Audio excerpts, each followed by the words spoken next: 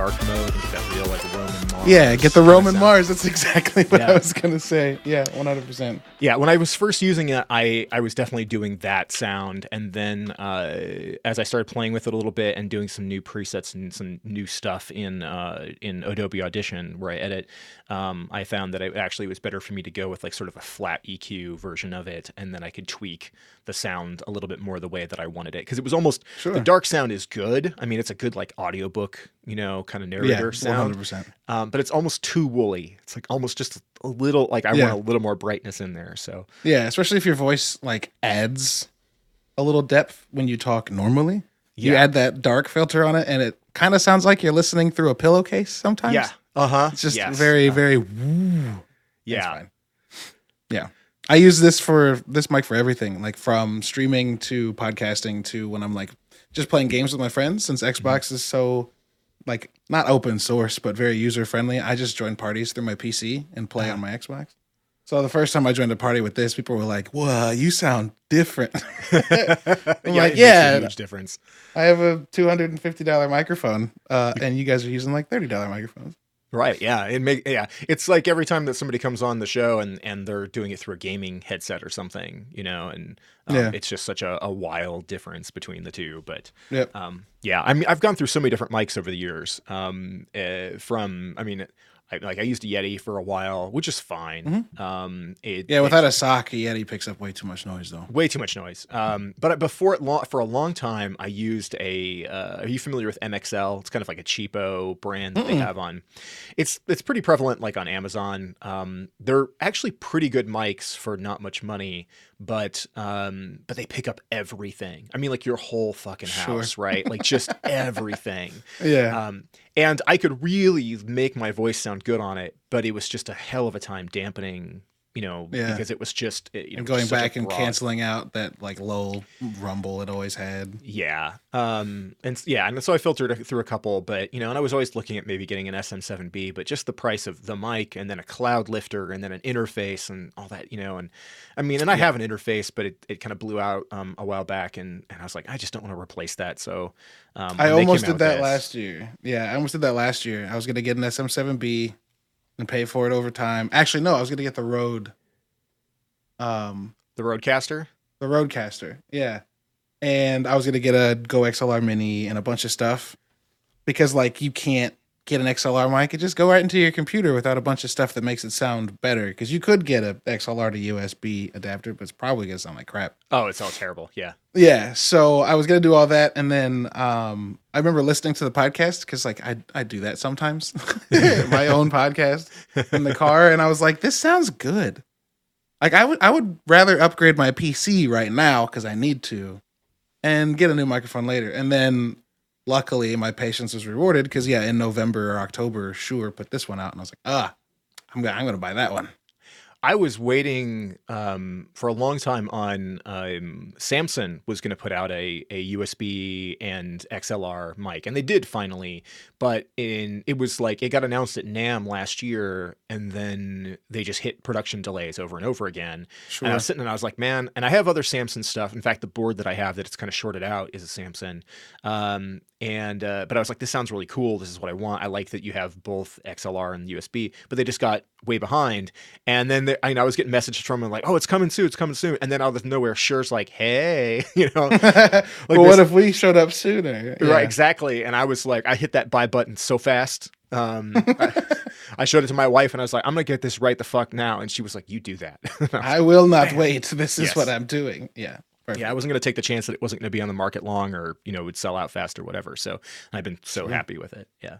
Sure. I was going to get mine. I was going to spring for mine earlier, but the wife had a kid on Christmas.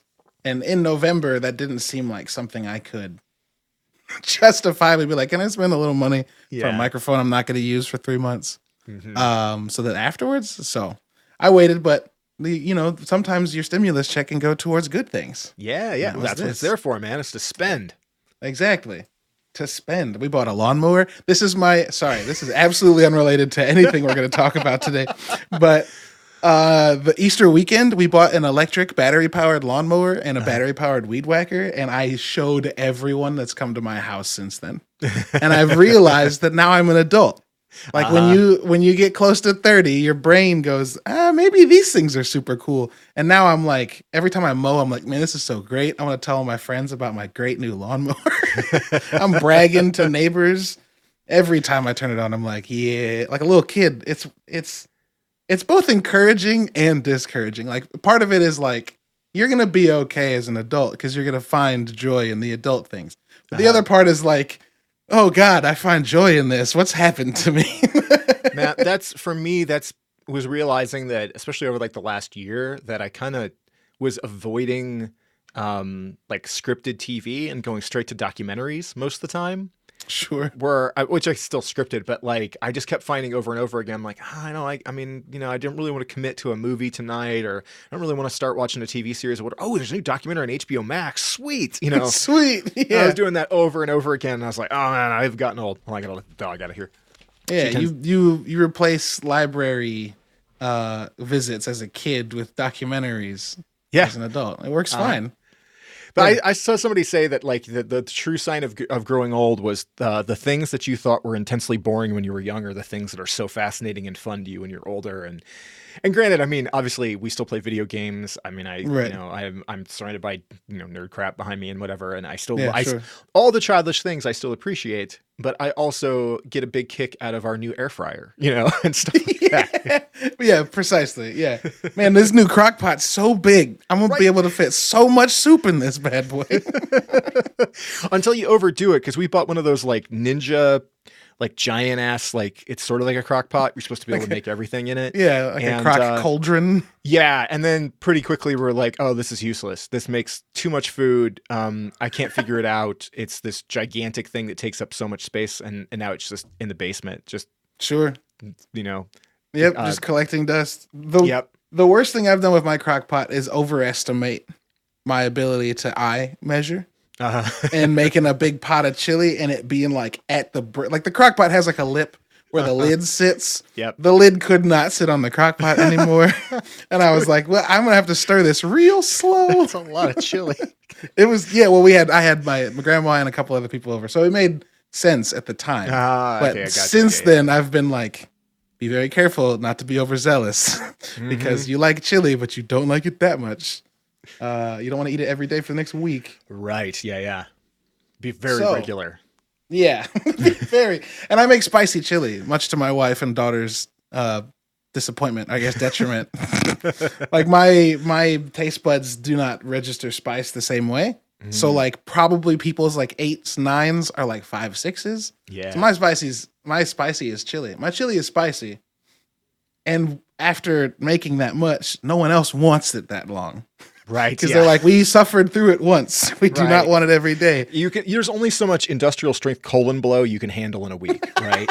Yeah, exactly. And then after that, you just become a Mr. Potato Head and everything you put in just falls out the back. Right. Just uncomfortable and awful.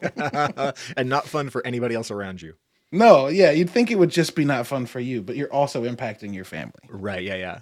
That's the adult stuff right there. Is the having to think about like not just this will give me rumble tummy for like 3 days, but like my family has to deal with it afterwards. You know, I'm gonna have to like get my kids to want to be around me while I do this, or I'm gonna have to make my partner sit next to me while we watch documentaries, and I smell like the landfill that they're showing on this documentary about pollution.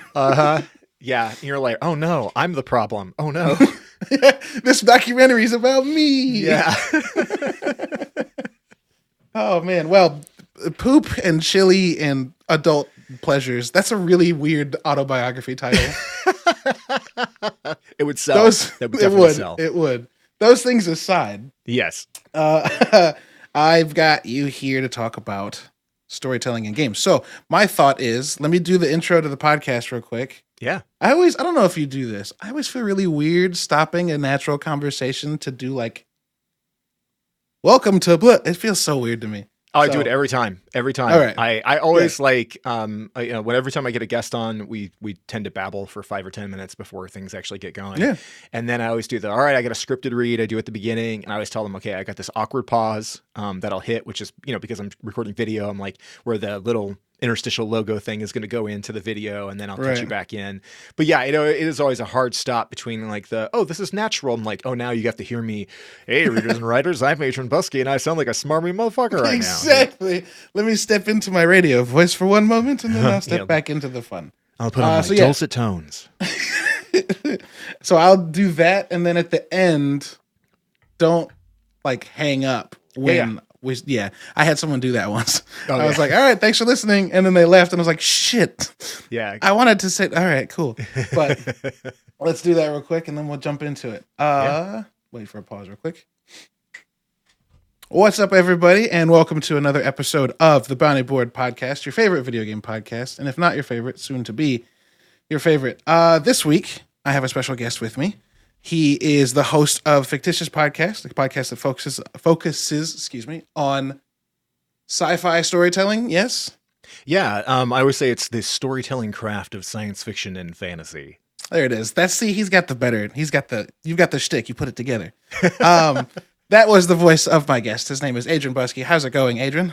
It's good, man. It's been since like San Diego Comic-Con 2019 since we've seen each other. It's been a minute. Precisely when it's, yes. I remember reaching out and being like, oh God, we like said we'd talk and haven't for 2 years. Pandemic happened and 2020 doesn't count. Yeah. Right. Forget that year. That thing's a wash. Every commitment you made that you failed to fulfill last year, you get a mulligan. We'll just forget it. But yes, we talk about video games on this podcast mostly. Sometimes we talk about food because I'm absolutely undissuadable, and I love talking about food. But this week I had you on, Adrian, specifically to talk about storytelling in games as kind of the beginning of a series, not like a season separated series, but like a series of podcasts discussing storytelling. So, both good and bad, you get to be a part of the very broad introduction to this idea, to this conversation. I'm the inaugural. I'm the guinea pig. I'm the experiment. I'm good for all those things for sure. Okay, good. As long as you are okay understanding what this. I'm just kidding. No. So I guess let's talk about how we interacted. I'm curious because I don't remember exactly the first time, but I think the first time we interacted in person was accidentally running into each other at Comic-Con in 2018. So I do remember that because I remember we ran into each other on the show floor, but I think we met for the first time at Pixel Pop. Oh, no, we certainly did. Yes, that's correct. Yeah, probably there was the 1 year where I was the media director for Pixel Pop. We had my wife and I had worked with the Pixel Pop festival here in St. Louis as like sponsors and doing live panels and moderation and stuff like that for a couple of years.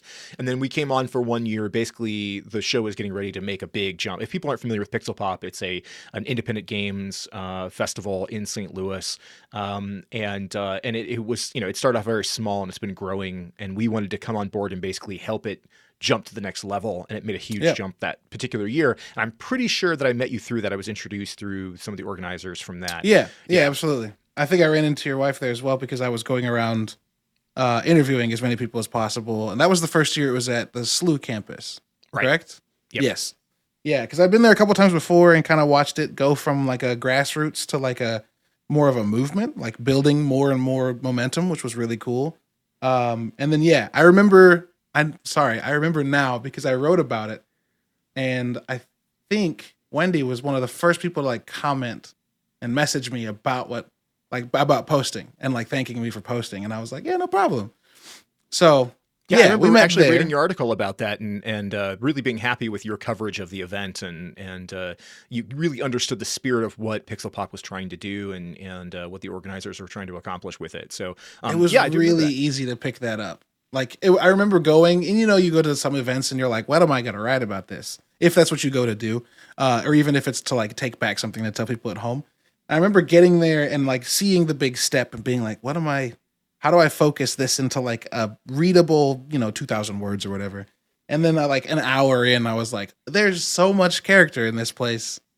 So that became the focus. It was really easy to figure that out and put that together because everybody put on a really great event. But I do really dig that you remember like that encounter like at San Diego the next couple of or like year or so later, because that's that funny thing about being people in St. Louis is that so many people around here like even if they're into the nerd scene or whatever, they don't branch out very far distance wise Right. for the various conventions. So my wife and I have been going to San Diego Comic-Con for like 9-10 years. Obviously missed 2020, but for like 9 years ahead of that. And it's always fun to run into St. Louisans there in San Diego. There, yeah. And I remember I was sitting at like a booth buying pins or posters, and you were like, "You do nerdy bits," and I was like, "It's happening." Yeah. Someone knows me. It was incredible. So yeah, we interacted there, and then I guess over Twitter a couple of times. I don't think we went to any. I mean, the Pixel Pop probably again in 2019 or 2018 after San Diego Comic-Con. But then I actually made a point of running into each other and hanging out a little bit at Comic-Con 2019. And then 2020 happened, and we can get past that. Yeah. But you host a podcast. The 2019 parties were lit, though. Oh my God! Yes, yes. Before we got going recording, we were talking about like all the joys of getting old and the things that make you happy or whatever. But that's the one time where I was like, it's 3 a.m. We're at a bar. I'm surrounded by like 200 nerds. Everybody's lit, and I was like, oh, for a little while I can pretend like I'm still one of the youths. For a while I can pretend like I belong here. Yeah. Yeah. The Comic-Con is such an interesting and unique and amazing experience because it is that. It's like most of your life there's gonna be people who are like, you're a fucking nerd. And then like you because you talk too much about who Baron Zemo is in front of your family. And then you go to Comic-Con and you start to get into that conversation, and then you realize that like everyone there is on board, and you're like, oh my God, this is where I belong. And then you go frequent the Hyatt or what was the other hotel that was right next to the Hyatt? The Marriott. There's the Hyatt, you go to the Marriott, the Hilton. They all you go to those like 3 bars and just like stand around and drink because somebody that's like cool is staying at that hotel and may also come get a drink. And we ran into each other there and had a good ass time until like 3 a.m. And then the next day I was like, do I want to go when the floor opens today, or do I want to sleep in and recover? I used to have a table on the con floor at San Diego Comic-Con for a long time that I shared with a bunch of folks. And when we were promoting Nerd for a Living, which was the show that my wife and I did for a really long time. And there was always that tough thing about like trying to roll your ass out of the hotel room early enough to be on the floor as the show opened. And I almost never got there in time because it was always a late night. It was always social time till wee hours of the morning. The last couple of years when I've done San Diego, I've only been there to do programming. So I've only been there to moderate panels and stuff. And that's so much better.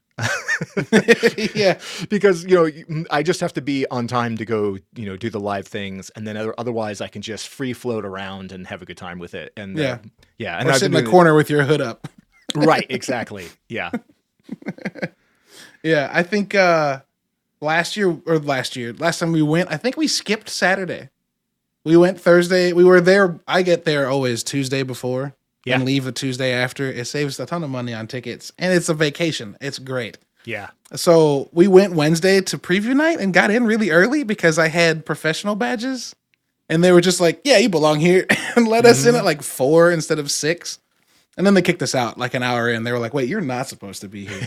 But then we did Thursday and Friday all day, and we're there really late each night. And Saturday we were like, there were 6 of us in one B&B, and we were like, what if today we just fucked around with what was outside the convention center? Like really liminally, even like maybe go to a restaurant and see some things. But like, what if we just chilled? And it was great because Sunday was like, it was like we were there the first day again. It was nice and refreshing. I might do that every year going forward. Although I think I'm Hall H-ing next time. Oh my. Which is basically Saturday off.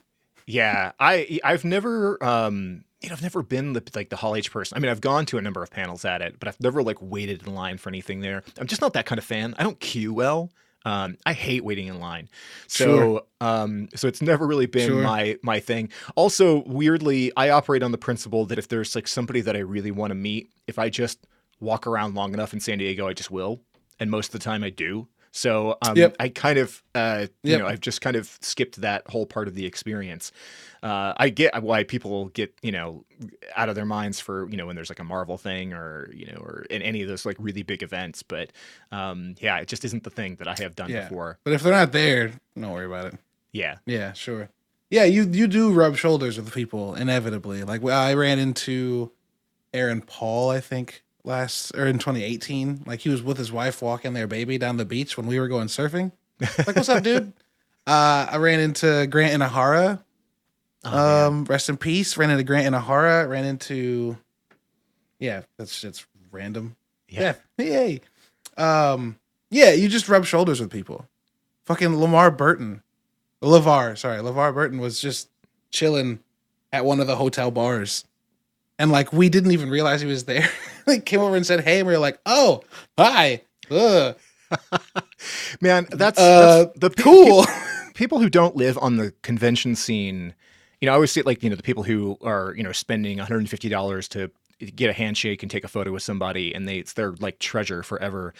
If like when you get on the con scene, if you're a content creator, a journalist, you know, some type of creative professional in this zone, sooner or later you just kind of get access to a lot of those things, and it becomes kind of weird because you can be, I mean, you know, you mentioned LeVar Burton, and well, I haven't met him in person. I've run into him a few times, but like I was in Chicago at a convention at one time and then realized that like half the cast of Star Trek: The Next Generation was in the booth next to us at dinner. You know, and you're just like looking, I'm like, that's Q. Awesome. What the, you know, and like, and just various, you know, people, Brent Spiner's over here and stuff. And you're like, it's so weird. I mean, at Emerald City one year, it was realizing the table next to us had Stan Lee at it, you know, and we're like, oh my God, you know, that's just how this stuff works. Yeah. Right? But the people who are not on the scene, you just realize like, oh, they're people. Yeah. It's the funniest thing. Like my favorite Comic-Con memory is from. Oh, sorry. Go ahead. My favorite Comic-Con memory I can remember was in 2012. It was the first one I went to, and my uncle had made an acquaintance with Tim Bradstreet, who was the artist of was an artist for Raw Comics, and had done a lot of Punisher covers. Yeah, and we were like walking through and saw the Raw Comics booth and saw him like on the side on the phone. So Ben walked over to talk to him. And like while we're standing there, we realized that behind the Raw Comics booth, Thomas Jane is sitting there. Yeah. Who played Punisher, and they're friends because of that. And like, we were like, dope, that's Thomas Jane. So we're waiting to talk to Tim Bradstreet, who's on the phone. And he like puts his phone down and is like, I'm going to go on break in like 10 minutes, or like right as soon as I'm done with this. And we're like, oh, we'll come back in 15 minutes. And he's like, no, come with us. And we were like, what? And so he hung up the phone and then ran over to Tom and was like, we're going to go smoke. You want to come out? And we were like, oh my God. So we just stood outside with Tim Bradstreet and Tom Jane while Thomas Jane smoked a cigar that was about as thick as a quarter all the way through. The important question. We just sat there and talked about Punisher, and it was just a normal person. Yeah, it was great. Did Tom Jane stand outside just barefoot? Because when I ran into him after Comic-Con, it was like Sunday night, and he was just out front in a pair of shorts, no shoes, just out in front of the C doors at the convention center, just chatting with people, hanging out, didn't give a crap, no pretense at all. Amazing. Yeah, it's awesome. No, he was wearing like skinny jeans and flip-flops that he wore out to outside and then kicked off immediately. And then was wearing like a button up that the top 3 buttons weren't done on, and had like a fedora, like a wicker, like a wicker basket style fedora with just shaggy hair hanging out of it. Like he looked like he was so relaxed, and I was sitting there like, oh my God. It was great. I will throw out that I actually do kind of like the Tom Jane Punisher. The movie's kind of bad, but he's really good in the role. He's really good as Frank Castle. Yeah, he's really good. And the sequel, not the sequel, but the one that came after Warzone, is not good. at I've all. never seen that one. I've heard really mixed things and just didn't ever glom onto it. It's extremely violent, and you can tell that's the decision they made. Not like Mhm. a story decision or like a character decision. Their decision was like, what if we just made this super gory? And I mean, that works for some people. It did not for me. But Yeah. you know, Yeah, I don't really need the ultra violence thing. I don't mind. No. I mean, lots of things that I watch are super violent. A lot of the games that I play are very violent, you know. But I do like it to be justified to a certain extent. Sure. There's I mean, dovetailing into the game thing. I'm currently playing God of War for the first time. Sure. You know, the new one, the 2018 one. I mean, I played Yeah. the old ones back in the day.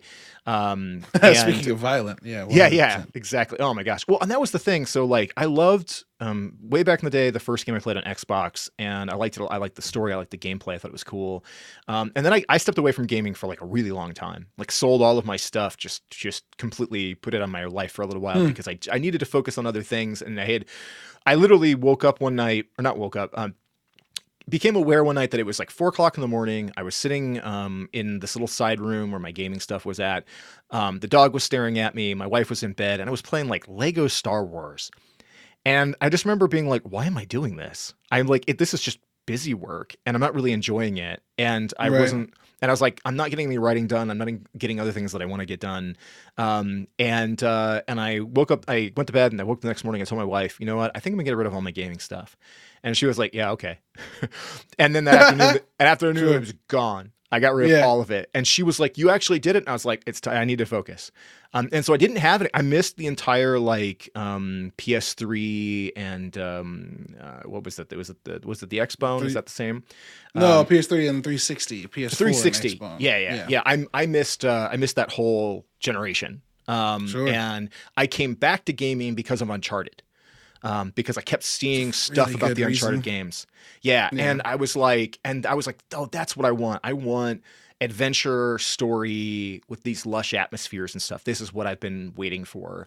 And so I came back into it. But around that time, I played God of War 3 and just hated it. I was like, because it was just so like aggro bro violent. Yeah. You know? Yeah. And I was God of like- War got very out of pocket, it seemed, as time went on. Yeah. And I was just, I didn't appreciate the story anymore. I didn't appreciate the gameplay. It was lost on me. So when they put Yeah. out the new one, I was like, you get this big sandbox adventure story game, and that's my pocket. I mean, like the stuff, like, I mean, contextually, my favorite game is Horizon Zero Dawn. So things that are in that zone, what was that? I haven't finished that game. I'm going to sidetrack you for a split second. Yeah. I started that game right after my daughter was born in 2017 and got really into it. But my mistake was getting really into it when my mom was in town to hang out with the new baby. And so, like, in between us doing things as a group, I would be doing that. And one day my mom was like, are you going to play this the whole time or hang out with me? So I stopped dead and then didn't restart that game for like a full 2 years. And then when I tried to get back into it, I was like, I don't know what the fuck any of this is. Yeah. I don't know.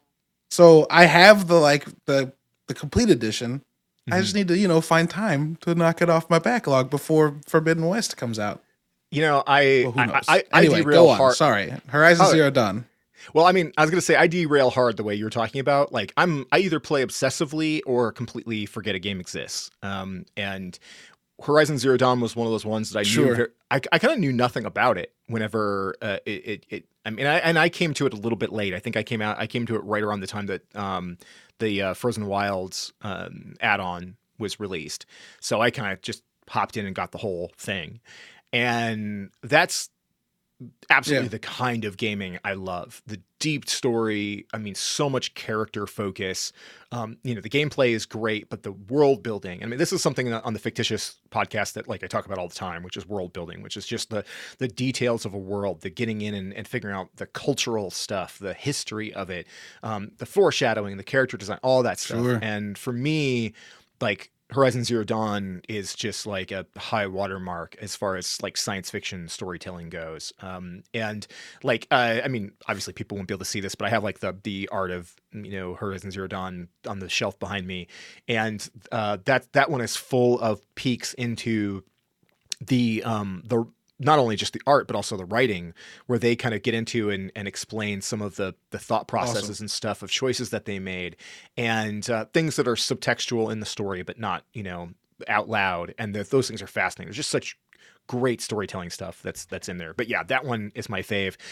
So when they put out the new God of War, again, I came late to it because I was kind of like, I don't know that I need aggro bro Kratos. I already kind of look like Kratos, so like I kind of need to make that jump.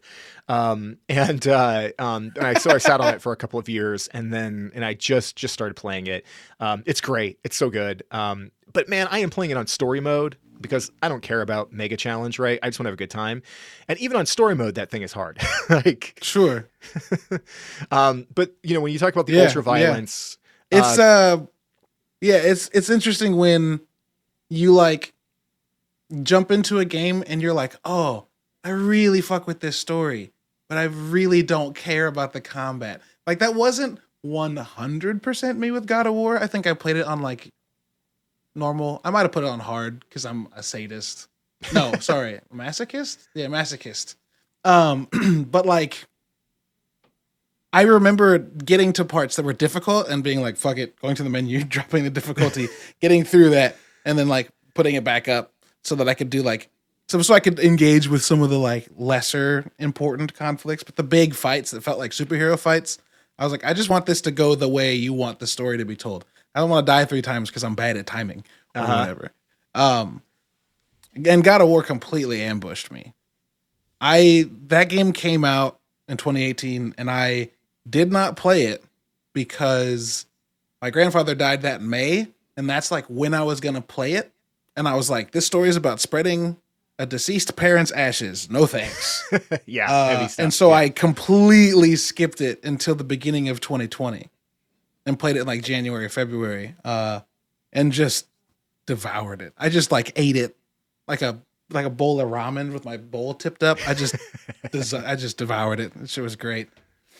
Yeah. It's got all the things that I really like in a game. I love exploration. I love a lot of really great dialogue, and I love the new generation of gaming with like all the pickup dialogue, the stuff that you see in Uncharted 4 and God of War and Horizon Zero Dawn and stuff like that, where like you can be walking around exploring and talking to somebody, and then the conversation can leave off, and then you come back to it, and they're like, "What? Where were we talking about?" And then they just pick it back up again. Like I love that. Makes me so happy. Yeah, it's very good. But I love all that exploration. I love building the more of the context about the world, whether it's the lore you're picking up along the way. But what I really like that God of War does is that it doesn't make you read like every damn thing that you encounter. Like it just drops it into the journal, and you get like, if you want to look at it, you can. But I feel like The Last of Us, which is, and I haven't played the second one, but I love the first one.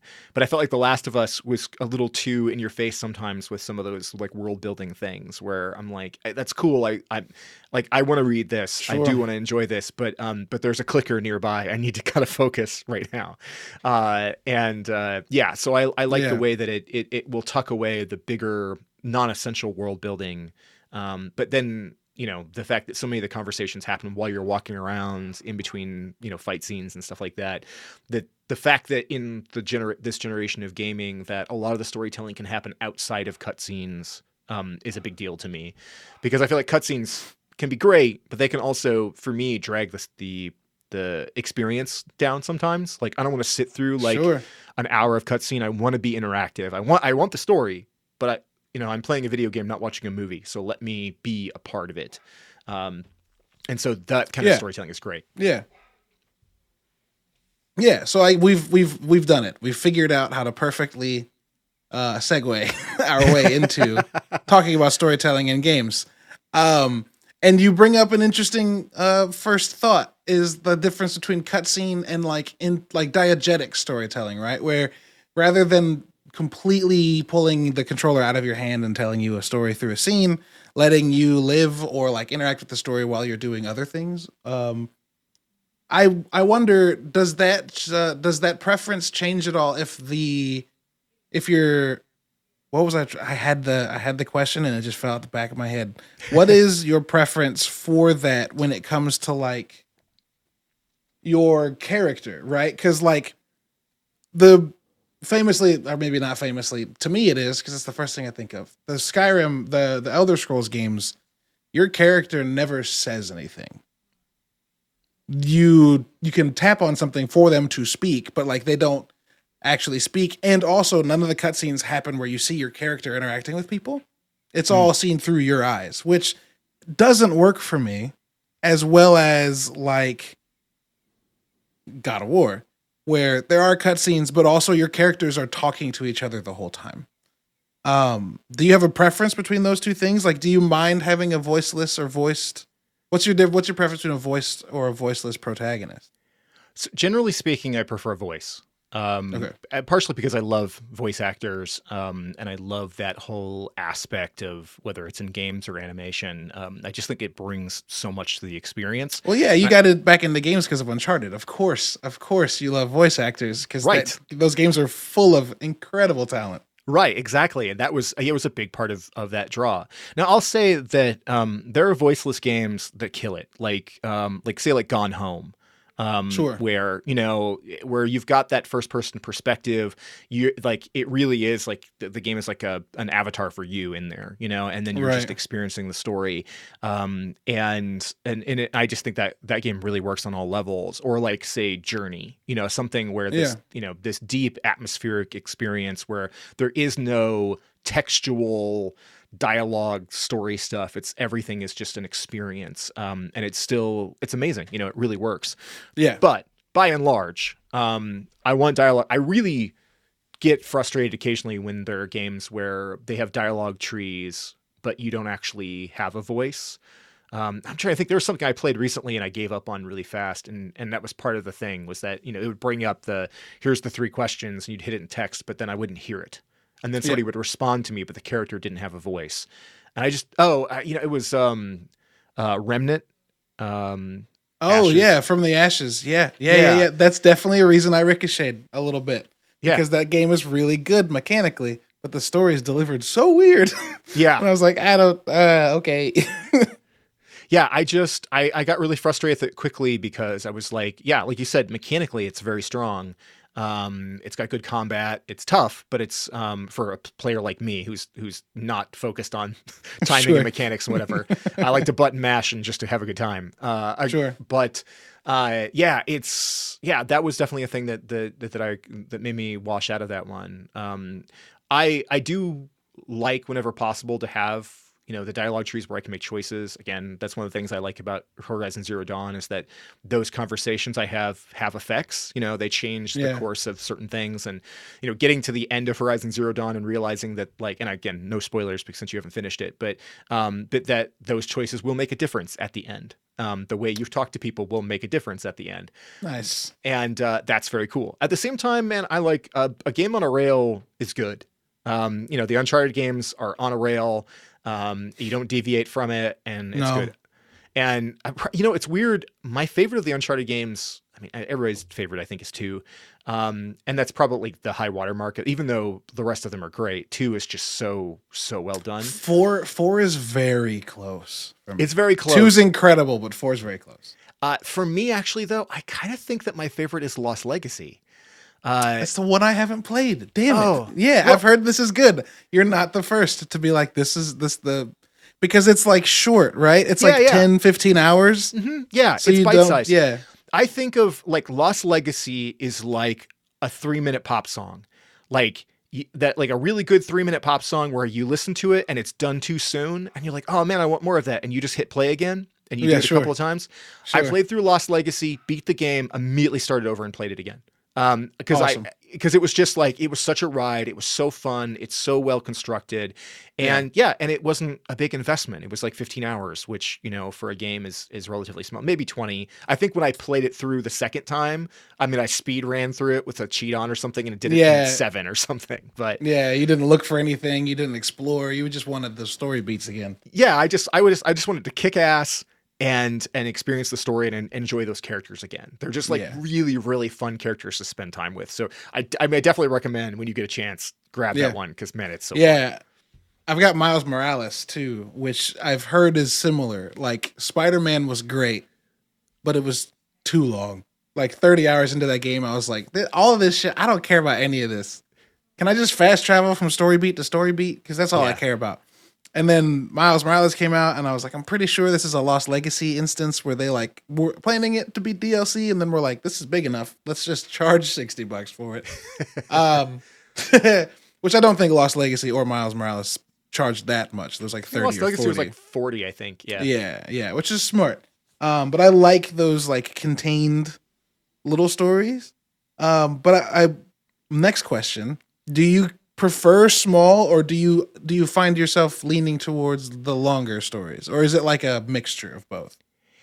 Generally speaking, when I think it's weird because like the Uncharted games, I've always felt like until 4, because 4 is so much longer than the other ones. Yeah. I always liked that length because I don't generally like, I'm a gamer with a small g, right? Like I don't have a lot of time to invest in Sure. in Yeah. gaming, and when I get obsessive about something, I basically have to give up sleep in order to fit it into my schedule.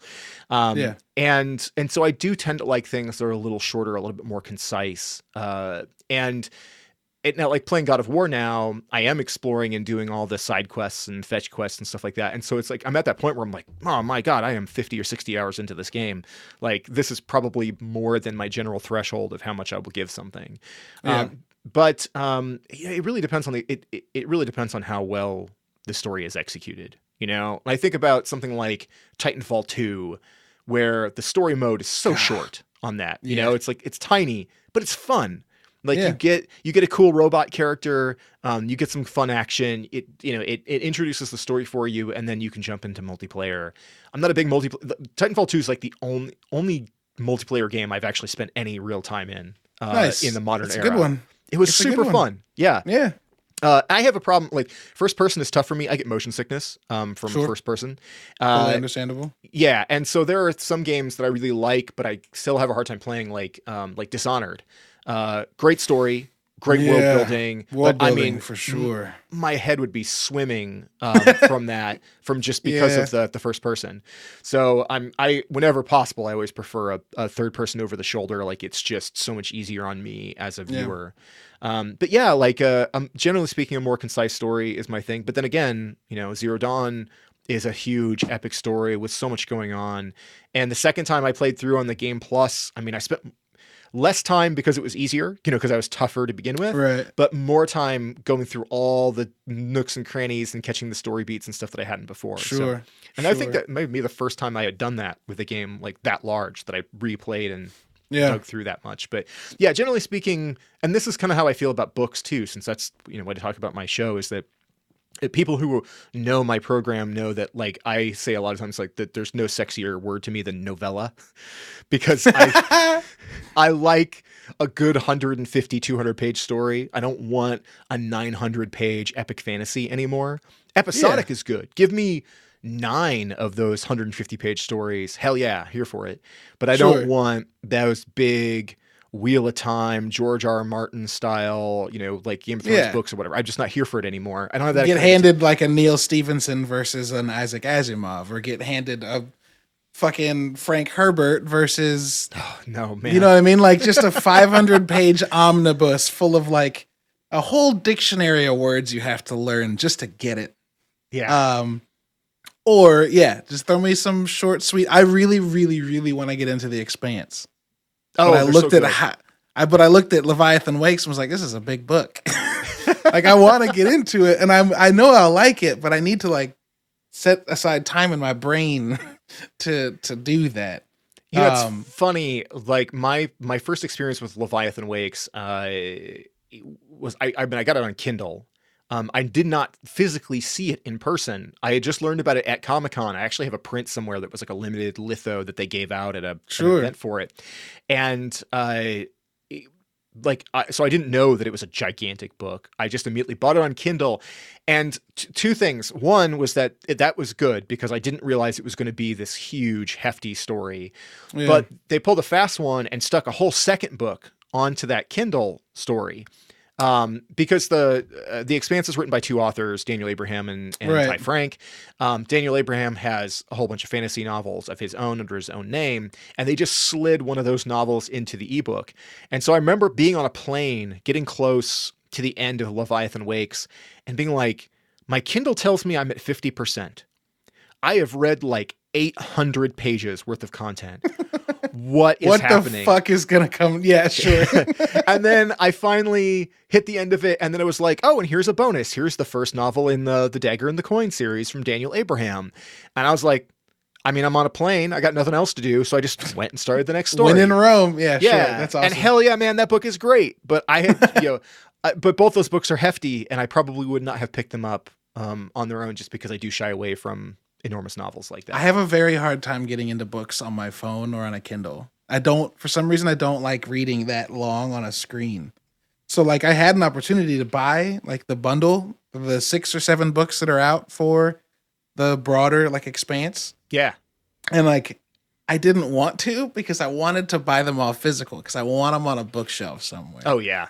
But like my wife reads through a book a week on her Kindle and it's like, it's great. You should do it. And like, I got Jason Schreier's new book that comes out in May and they sent me a digital one first. And I was like, can I please get a physical galley copy? Cause I really like, I'll read this one. Thank you very much. But like, can I get it physical, please? And I did. And it's great. I love like actually turning pages, but eventually I'll have to make the transition. I haven't gotten there yet. Okay. Don't judge me. I mean, I am 100% a paper reader. I would much rather have the physical in hand. Yeah. Most of the time, when I've used the e-readers, because I used to travel just all the time, and so it's always on planes and trains, and so it was just so much easier to do it that way. And now, because I do a book show, I get the ARCs, the advanced reader copies and stuff like that, and they tend to send me NetGalleys a lot of times, and I'm always like, can I get a physical? Because, that's, again, I want it on the shelf. I want something I can take photos of for the social media. I want something I can hold up in the video and be like, hey, this is your book, and it's cool. And there's the ebook is just not my preferred flavor, but, it's funny. I think the people who read voraciously, that really read at speed, seem to really like the Kindles and stuff a lot because, they can just tear right through something and then just jump to the next story in it and pick right up and go. I'm not that kind of reader. I like to spend, it's the same with kind of games and stuff. Like I like to spend a little time to savor, like, what's going on. I want to pay attention 100%. To the story. And there's something about the page that allows me to, go back and reread a passage a couple of times. And I don't know. I just like the smell of books and stuff too. That too. Yeah, 100%. I found my old Lord of the Rings books I got in elementary school and cracked them open and smelled like the middle of one of them. And it smelled exactly the same as when I read it, like in 5th grade. And I was like, oh shit, this is a time machine. Yep. I love it. It's the best. It's interesting you bring that up as like taking your time reading and taking your time in stories. I think you may have just helped me realize something. I play a lot of games with friends, but the ones that are like Destiny or right now we're playing Outriders, which is good? ? Don't know yet.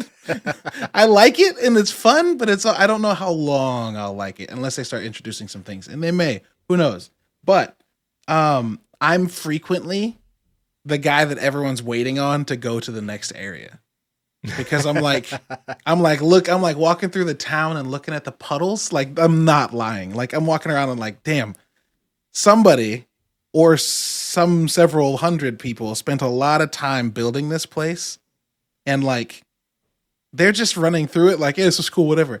And I'm like, but look at this bar with like the people and they're all talking about things. If you can tell that they're like arguing or whatever.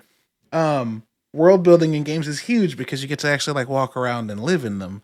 And I realized that I'm the person that likes to just sit there and like oogle at it. Like, oh, fuck, this is great. And all my friends are like, hurry up. I'm like, shut up. I don't want to. So when it comes to world building, I know that like Uncharted, I have a hard time, maybe not a hard time. I just don't gravitate towards discussing world building in like realistic settings that just take place in our world. The Uncharted games are tremendously well done. I think their world building is very much like it's Indiana Jones, but this guy. I don't mean that to sell them short. Like that's a really good story idea, and it sold millions, obviously. But what do you have like a top 3 that you can think of off the top of your head for world building in games? Oh man, well, hold on a second. My dog is losing her mind over here. Oh, you're fine. You're fine. Oh my god, yes, you can come in. Sorry about that. Oh, it's fine. She's 16 and doesn't listen anymore, so she just does what she wants. I don't think any of us would listen to anybody when we were that old. Yeah. And she's going to ask to go right back out here in a second. Anyway, just off the top of my head, I mean, well, obviously, like I said, Horizon Zero Dawn. One of the first games that really grabbed me as far as its world building back in the PlayStation 1 era was Legacy of Kain Soul Reaver. Oh, God.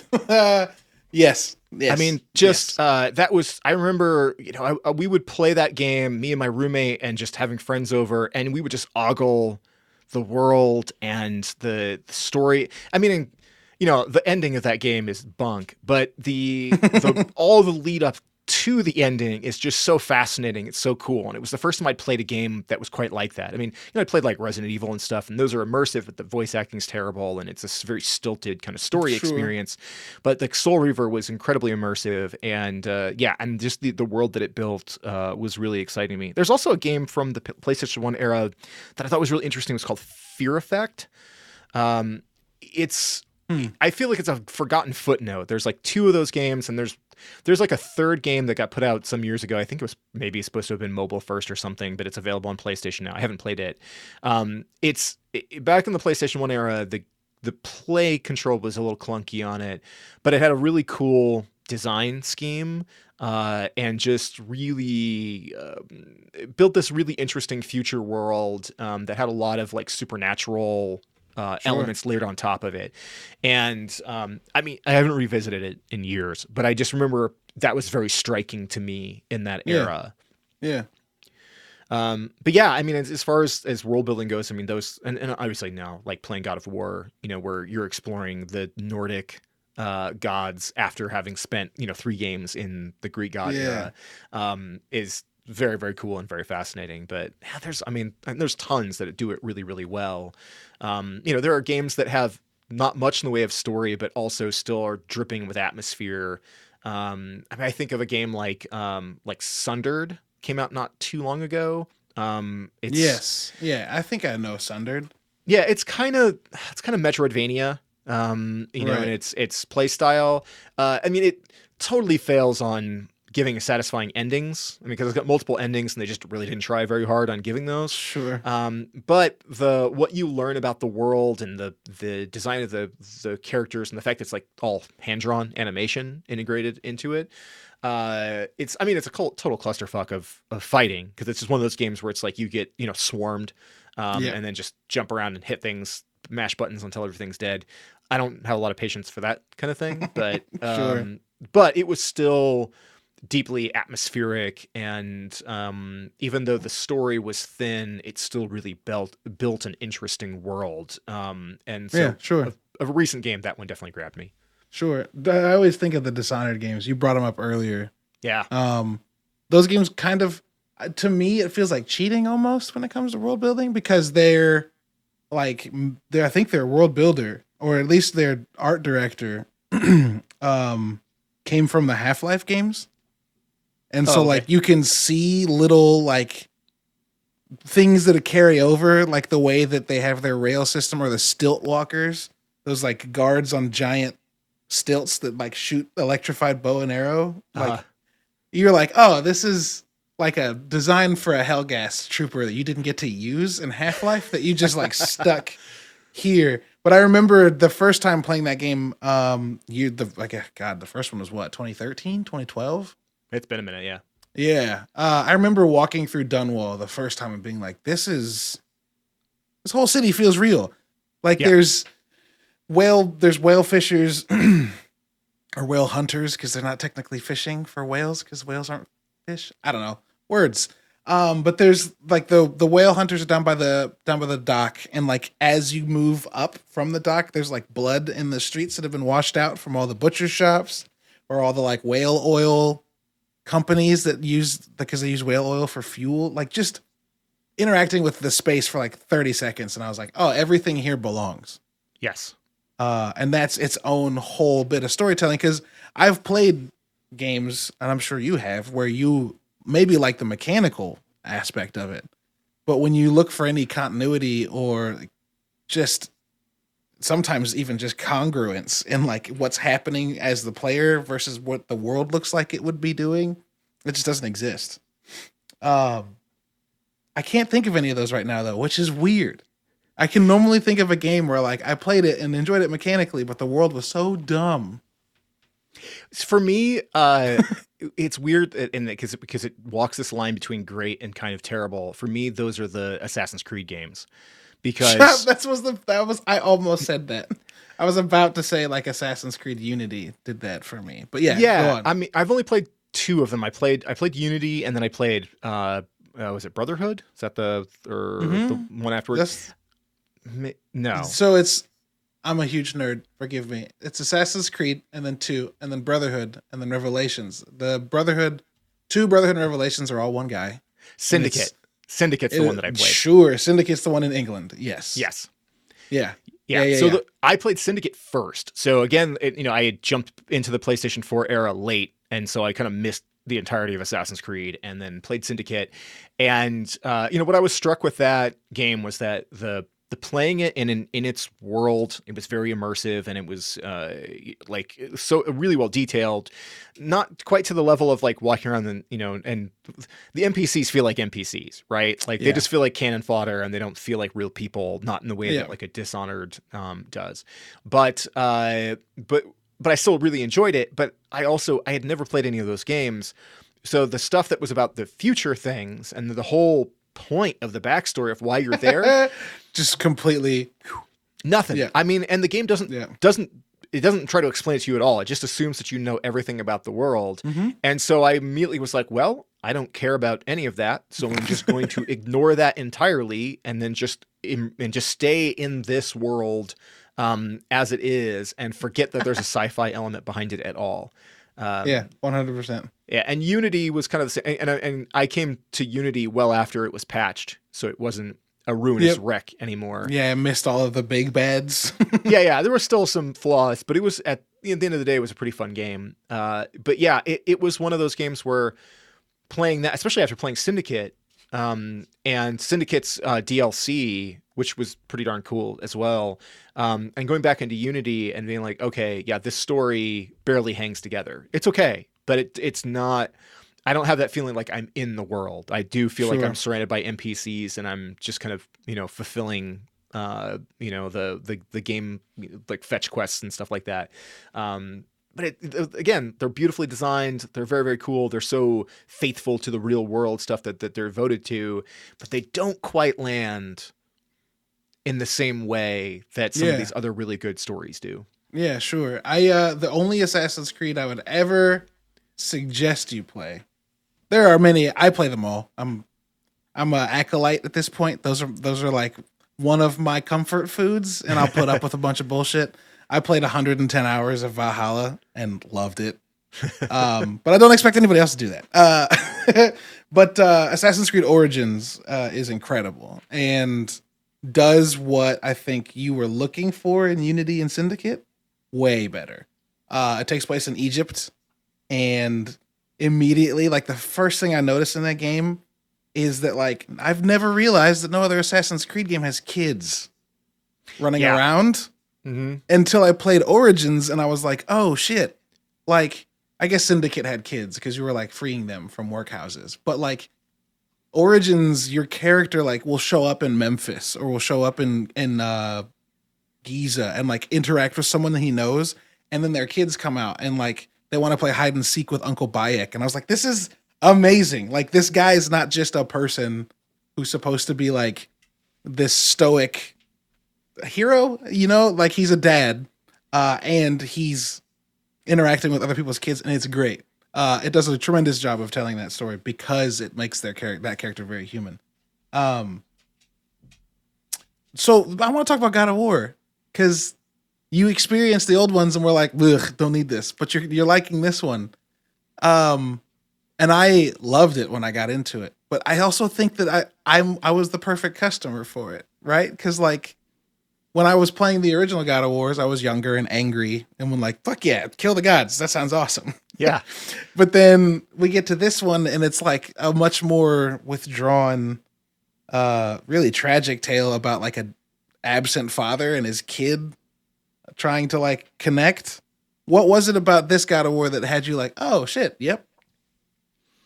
Well, I mean, the thing you're talking about there, I mean, that sort of disconnect between father and son. I mean, my father and I had a relationship that had some problems and didn't kind of get repaired until towards the end of his life. And so I could recognize those things. I also just thought that getting a thoughtful, emotional narrative that actually approaches a character who is, I mean, somebody listening to this is going to hate me for saying this, but like a toxically masculine character, right? Kratos is emotionally walled off. The fact that he just refers to his kid as boy all the time, and he's extremely violent. Yeah, he's super duper violent. He's emotionally withdrawn. He's all these classic ideas of what being a man is, but in all the ways that don't work. And the fact that the story, as you're going through it, both explores how the father and son finally connect and how they have to go through a lot of, you go, Atreus is great, and then he's kind of a little asshole for a while, and then he kind of levels out just like a teenager would, Mm-hmm. And Kratos has to deal with his own pain, his own trauma, the fact that like he is a god, and he is a god who has done incredible things, but he has done that both, by enduring so much pain, and walking away from it with no sense of pride. Like he knows he's the most capable, most dangerous guy in any room, but he has no pride in that. Everything that he has done in the past is violent and destructive, and he just wants to walk away from it and keep it close. And something that I'm always interested in, and I've talked about this on Fictitious before too, is family secrets. The things that parents don't say to their kids, the stuff that you don't let anybody in on. I am the youngest of 15 children. And I feel like I knew that, but I've forgotten. It's crazy, right? It's a lot. Yeah, it's incredible. And a lot of my siblings are quite a bit older than me, and they had whole lives before I was born, right? And so they have stories and experiences and some really, really wild stuff that I didn't even know about until I got into adulthood. Things that nobody filled me in on until much later. Some things that are like frankly shocking. And because I was not their peer growing up, I was so much younger. So I'm the age of their kids. So those things fascinate me. The idea of the things that we don't tell our loved ones, the things that we don't tell our children, all those things are interesting to me. So God of War's exploration of that, and the fact that, yes, Atreus is growing up, but Kratos is developing as a human. He's learning to be emotionally open. He's learning to let go of some of the things he's had in the past and to approach them. And to me, that is fascinating storytelling. And then, you rip the wings off Valkyries and Fits of Rage and stuff like that. And that's pretty cathartic too. Yeah. He's got his moments where you're able to like, I'm mad and I want to wreck this. And then you do. And then like the next scene, you're like, also, you've had a pretty rough history, my dude. There are moments of that game that to this day I will show people in my argument that like games should be, not all, obviously. No one cares about Call of Duty or whatever. But there are scenes from this game that I frequently share with people as part of my argument that games should be taken more seriously, if not in some cases as seriously as like well-written and directed film. And kind of not translating, but segueing into that question, because I don't want to keep you for too long and I kind of want to get towards a kind of summation. I think that the games are, what am I trying to say? Games are obviously on the rise and have been for a while. Last year was a huge year for games in terms of like just overall like adoption, right? Like people locked down were like, what do I do? And then for 7 months it was impossible to buy a game system because everybody wanted one. But I think that we're still a little bit away from people recognizing games as like a good medium for telling stories. And a lot of that's due to like Steven Spielberg saying that like you can't make games with as much of an emotional story as a movie, which is bullshit. But he's old. Who cares? It's similar to like Martin Scorsese saying that like Marvel movies they're not movies. Like one, don't. He's obviously gonna have a bad opinion about that. Two, like, because he is who he is, he may not know exactly what he's talking about in this case. But I think that games. I remember playing the first Last of Us, and like you, I have not played the second one yet.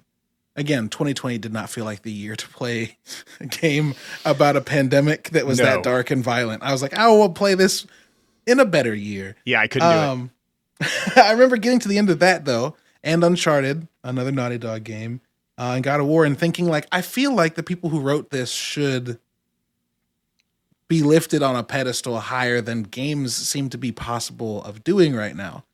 So I guess my question is, because that was a really long and long-winded lead up, what's in the way of that? And do you think that whatever that obstacle is, do you think it's surmountable? Well, one, I think it's absolutely surmountable, and I think it's going to change in the next 10 or 15 years. And the reason why I say that is because we've seen the cultural shifts. You know, video games were just commercial successes, but they were still kind of considered toys, you know, running from the 80s into the 90s. And, you know, the Robert, or what was it, like Ebert, the film critic, had famously said, video games are not art, video games will never be art. Well, he was clearly wrong. But I think when you think about generationally the way people's attachment to media changes, when I was a kid in the 90s, anime was something that was incredibly niche, and very few people knew about it in the States. And if you did, you were like trading VHS tapes and tracking down movies, and they were super expensive and it was hard to come by. Right. And now anime is integral to the lives of so many people from a storytelling standpoint. And part of that, in the internet age where like suddenly Americans are listening to BTS and they're watching Korean dramas and stuff like that, you know, there's a greater openness about those things. I think the next generation becomes more open to things that an earlier one had walled off in a lot of ways. Sure. I think video games have impacted so many writers. I mean, on my show, I do author interviews, and so many of them have talked about the video games that they love and that have had a big impact on their own storytelling and the things that they enjoy. And I think that bleeds, you know, one into the other. You know, those sort of like two separate places that have seemed so divided are now like far more interconnected. So I mean, there is a lot of artificial walls that are up around like what is good art and what is just commercial product, and and those things are all artificial, right? Like, and they're all things that are constructed by snobbery and a sense that that gatekeepers get to tell you what is good and what isn't. At the end, what matters is the impact that it has on the audience. When I think of Horizon Zero Dawn, I think of it as being one of the best science fiction stories that I have experienced across any medium in the last 5 years.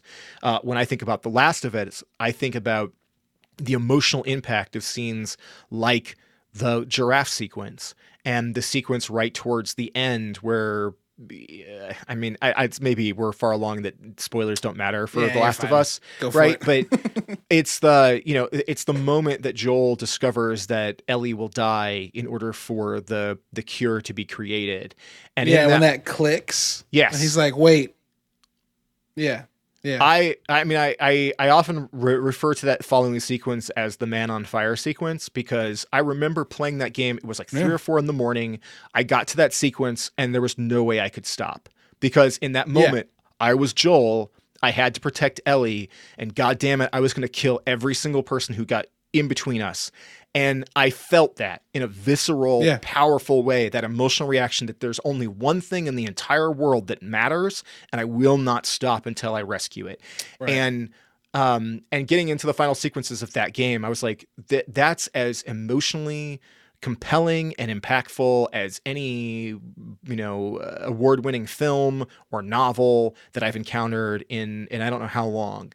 And it partially gets there because you are not a passive observer, you are a participant, and it becomes your story. And that's one of those differing things with games where when it's done well, yes, you're playing Kratos, but you are Kratos. You're playing Aloy, but you are Aloy. Sure. That is something that the games do that fiction doesn't in the same way, and that movies do and it don't do in the same way, and it's uniquely powerful. And I think that the barriers for those things will fall as this generation of people who have grown up with games and and that have grown up with incredible games will not see those divisions in the same way. Yeah, sure. I think one of my favorite moments. It's also one of my favorite games of all time.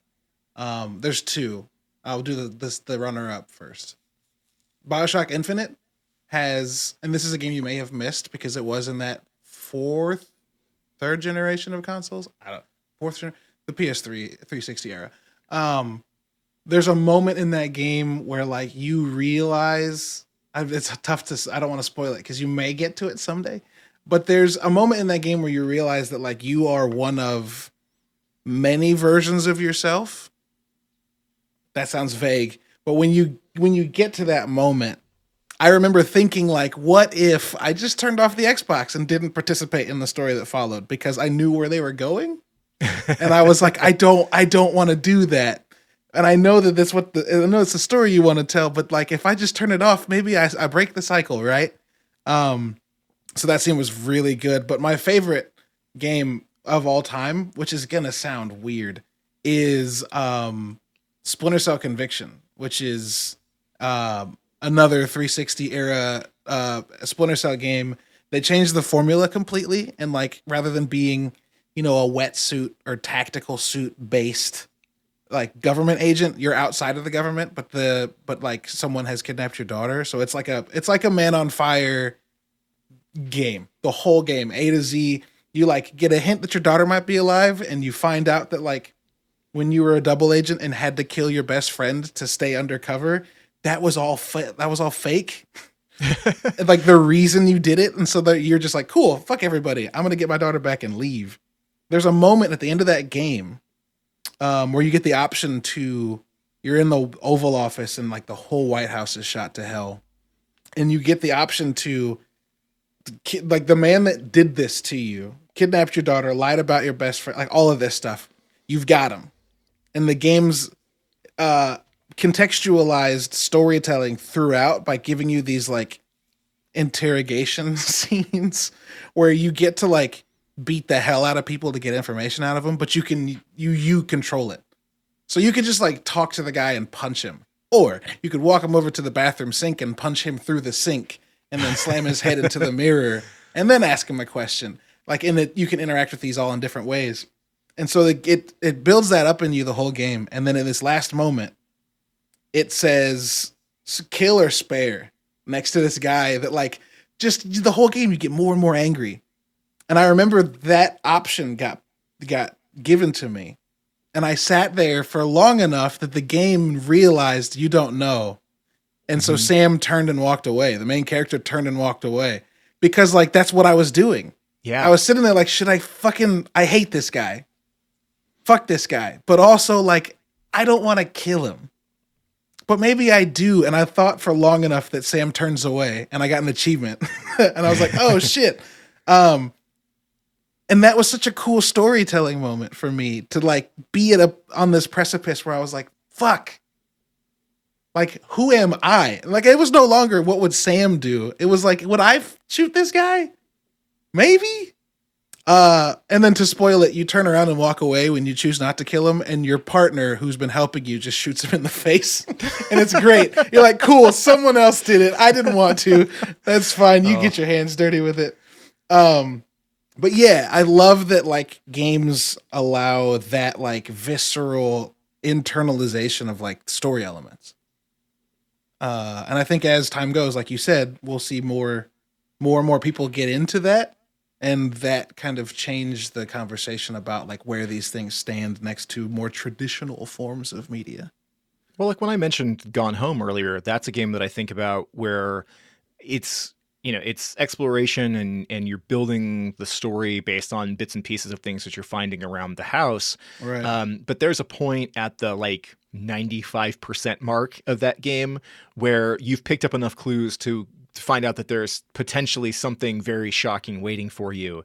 And I just remember the tension ratcheting up, and a panic, like a literal physical panic I felt at the, oh no, I have to get to the attic. I have to get there. I have to find out what's going on.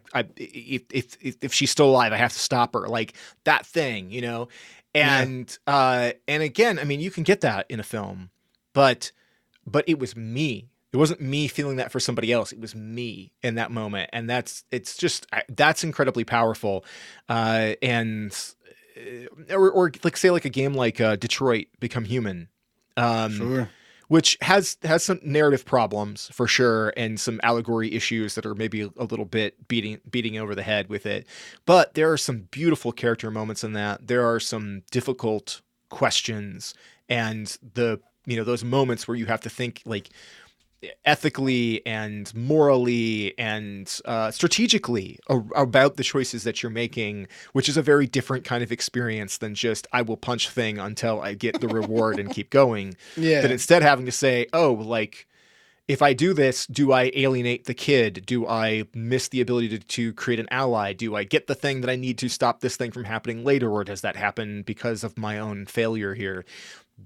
Those are interesting questions, and being forced to explore them as a player, I think is really powerful, because we really do have to kind of question our own motives and how we approach things. And, are we a wrecking ball, or are we a thoughtful human being trying to make good choices? Yeah. And the best part is play it again later and then be the wrecking ball or whatever. Yeah. Yeah, sure. It gives you that option. Yeah. That's one of my favorite things about Last of Us, is that like, I mean, it's very much their response specifically to like people watching Uncharted and being like, supposed to like this guy.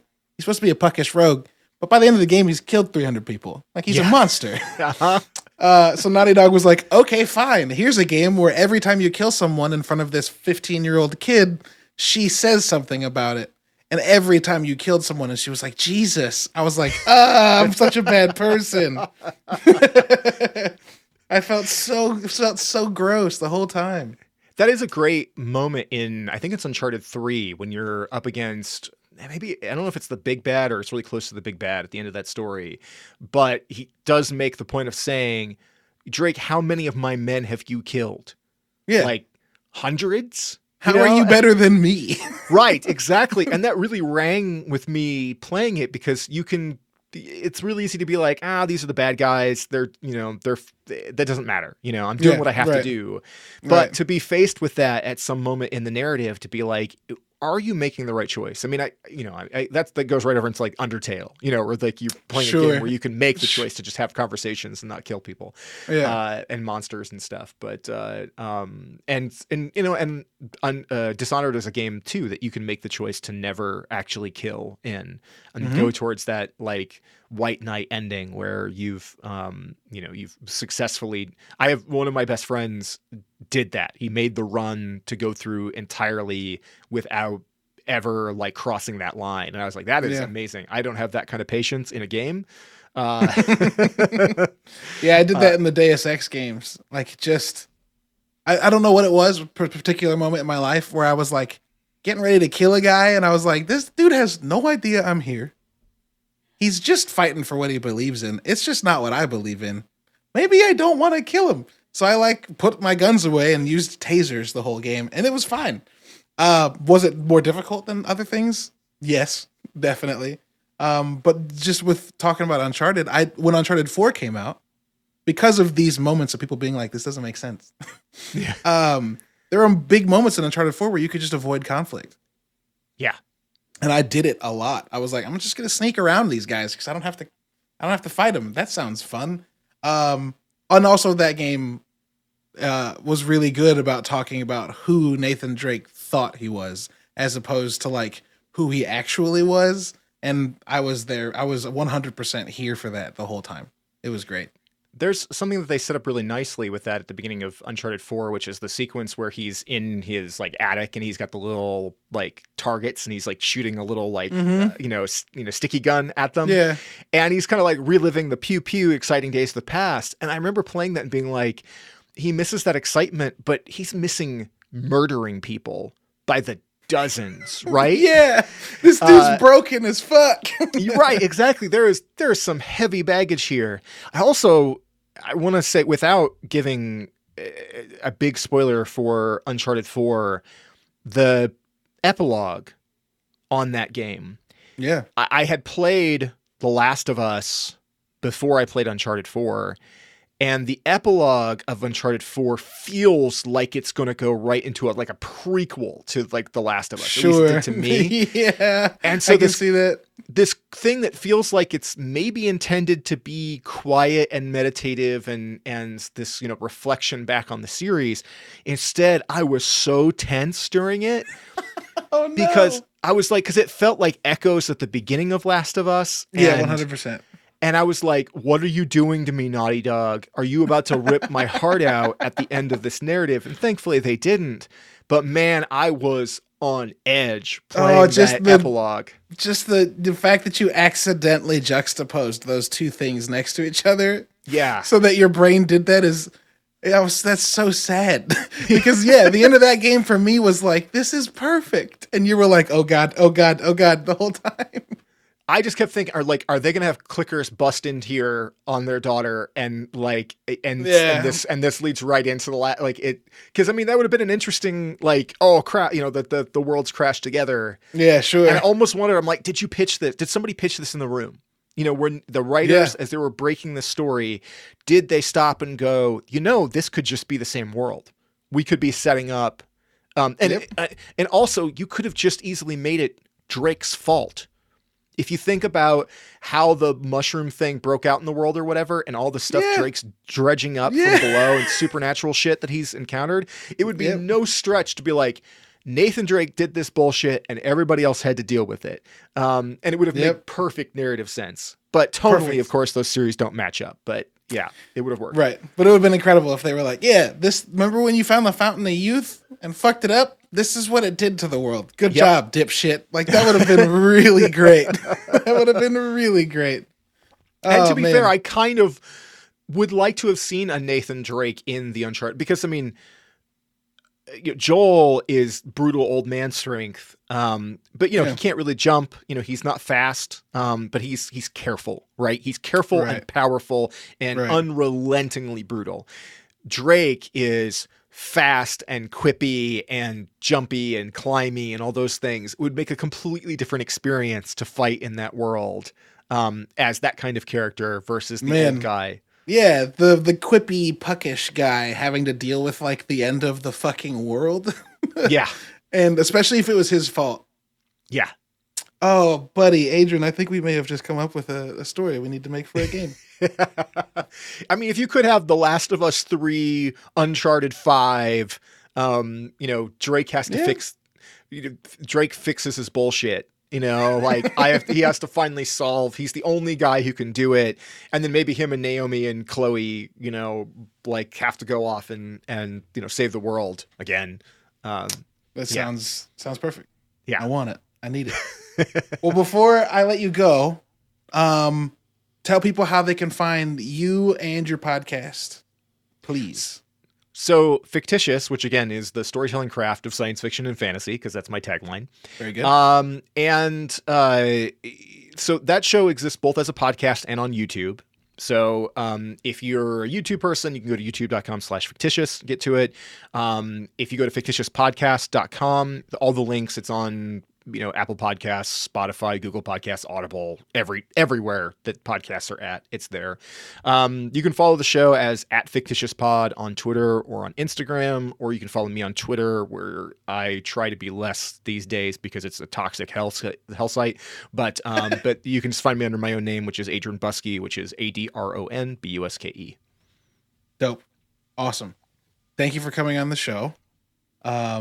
Before I let you go, what is, if you could make it, one game that you would make about food that you would like?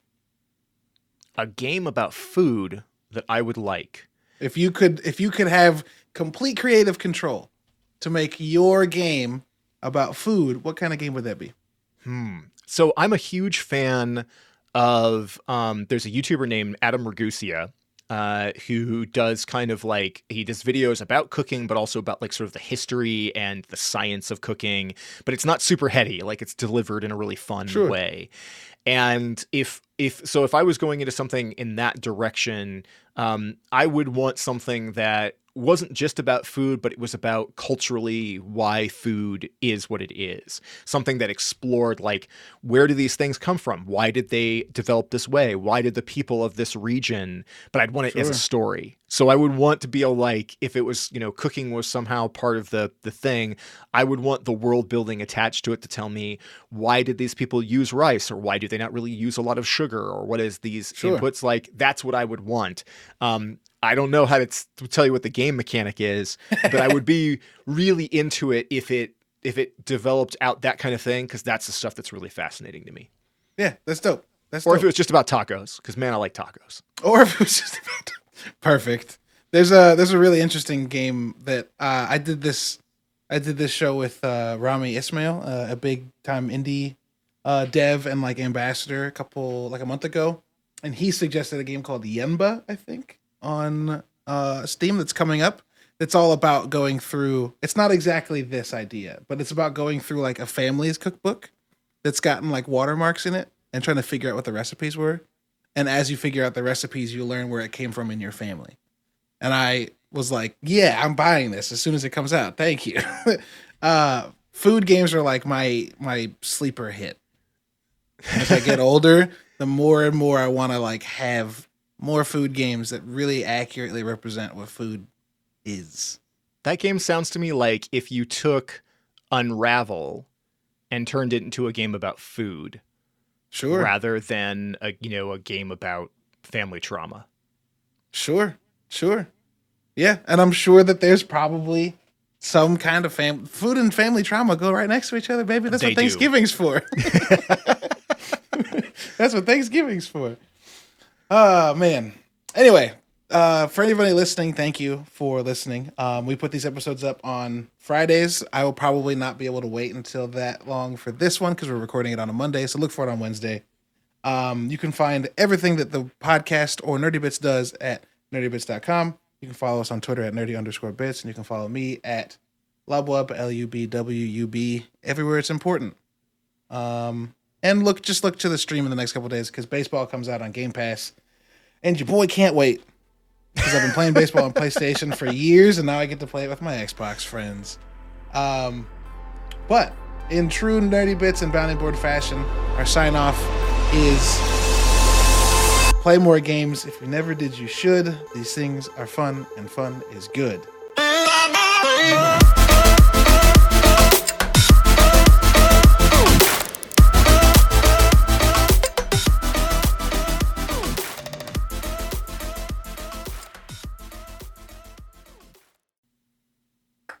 Dope.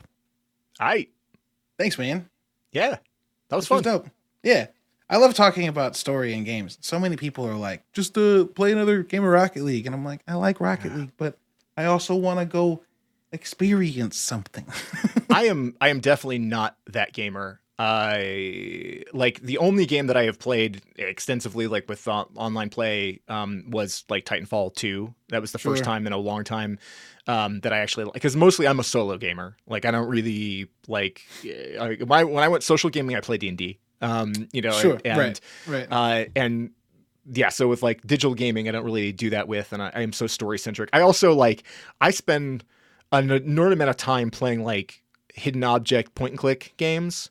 Sure. Like, there's a publisher, I thought I had like Croatia or something called Artifex Mundi that makes a lot of games that make for, they show up on PlayStation, which is where I play them, but you can also get them on mobile and computer and stuff. And their stories are shit. It's the same story over and over again with like the different dressing on top of them. I mean, it's a very similar experience, but they go on sale a lot where I can get them for like $2 or $3, and I can get like 8 hours of pretty meditative puzzle solving, because I like that kind of puzzle solving and hidden object kind of thing. Yeah. And they scratch that need for kind of a story, but more like for me to do the work, but I'm not killing stuff. And that's the thing that I need that break from, because almost every other game is about shooting or chopping up something, and I need a break from that. Okay, and then sometimes I want that. I want to rip the wings. It's nice to have them in balance, though, not just like as your primary diet. Yes. 2020 was that for me. if anything. 2020 was realizing how much I could fuck with games that don't focus on killing. I got into like some indie driving games and some city builders and Stardew Valley. I got deep into Stardew Valley. All games that I would have never been like, yeah, I want to do that. But like 2020 hit and I was like, I can't play another fucking match of Call of Duty or I'm going to pull my own eyes out of my head with my fingers. So yeah, non-violent games, mixing those in, finding little games that like occupy, that's perfect. It's great. Well, I mean, that was stay sane. Yeah, I mean, that was for me discovering things like Journey, and just that whole kind of that subsection of indie games that are story based, but not, typically don't have a lot of voiceover or whatever, and they're very atmospheric and that stuff that's meditative and kind of beautiful, but also sometimes tense, whatever. Like that can be a real, a real nice palate cleanser. Or God forbid, Fall Guys or something like that. Sure, something just silly goose dumb that you're like, yeah. Fall Guys, filled my time for like a solid day and a half before I was like, fuck this, I don't need this. But for a day and a half, I was terribly amused. Yeah, it was laughing maniacally. Yeah, right. It was at the point where I was like, oh, I'm at that threshold point that happens in a game where like I either have to now get good at it because I've started to like. I've fumbled my way through long enough and now I kind of want things from it. And that means I'm going to actually have to figure out how to play it or I can walk away. And I walked away. Sure. But I got what I needed out of it. And it was fun. It amused me. I was laughing all the time when I was playing it, even though it was just annihilating me and I'm giggling the whole time. And that was pretty good. The only games that I can, there's only one genre of games that walks the border between like just entertaining and not violent. And like violent but not is like strategy games. Like I will get lost in like an XCOM for like a month. Like my friends will be like, "Do you play games with friends anymore?" I'm like, "No, I don't," because like I turn into this tactical mastermind. In my opinion, of course, these games are meant to make you feel that way. But I feel like I turn into this tactical, like if I move him here and here and cover this and cover that, boom, boom, boom. And then you hit play on something and it just goes and you're like, yes. That's the comfortable medium I have between non-violent and violent games is just like really tactical planned violence. That's fine. I haven't played any of that stuff since like, oh my God, like Warcraft 2 or 3 or like way back in the, the early computer gaming days, like, or like Command and Conquer and stuff like that, which I love the hell out of those games back then. I'm not a great strategic mind when it comes to stuff like that. So, that's and part of the problem with a lot of video games and stuff too, is that I'm a creative mind, not an analytical math mind.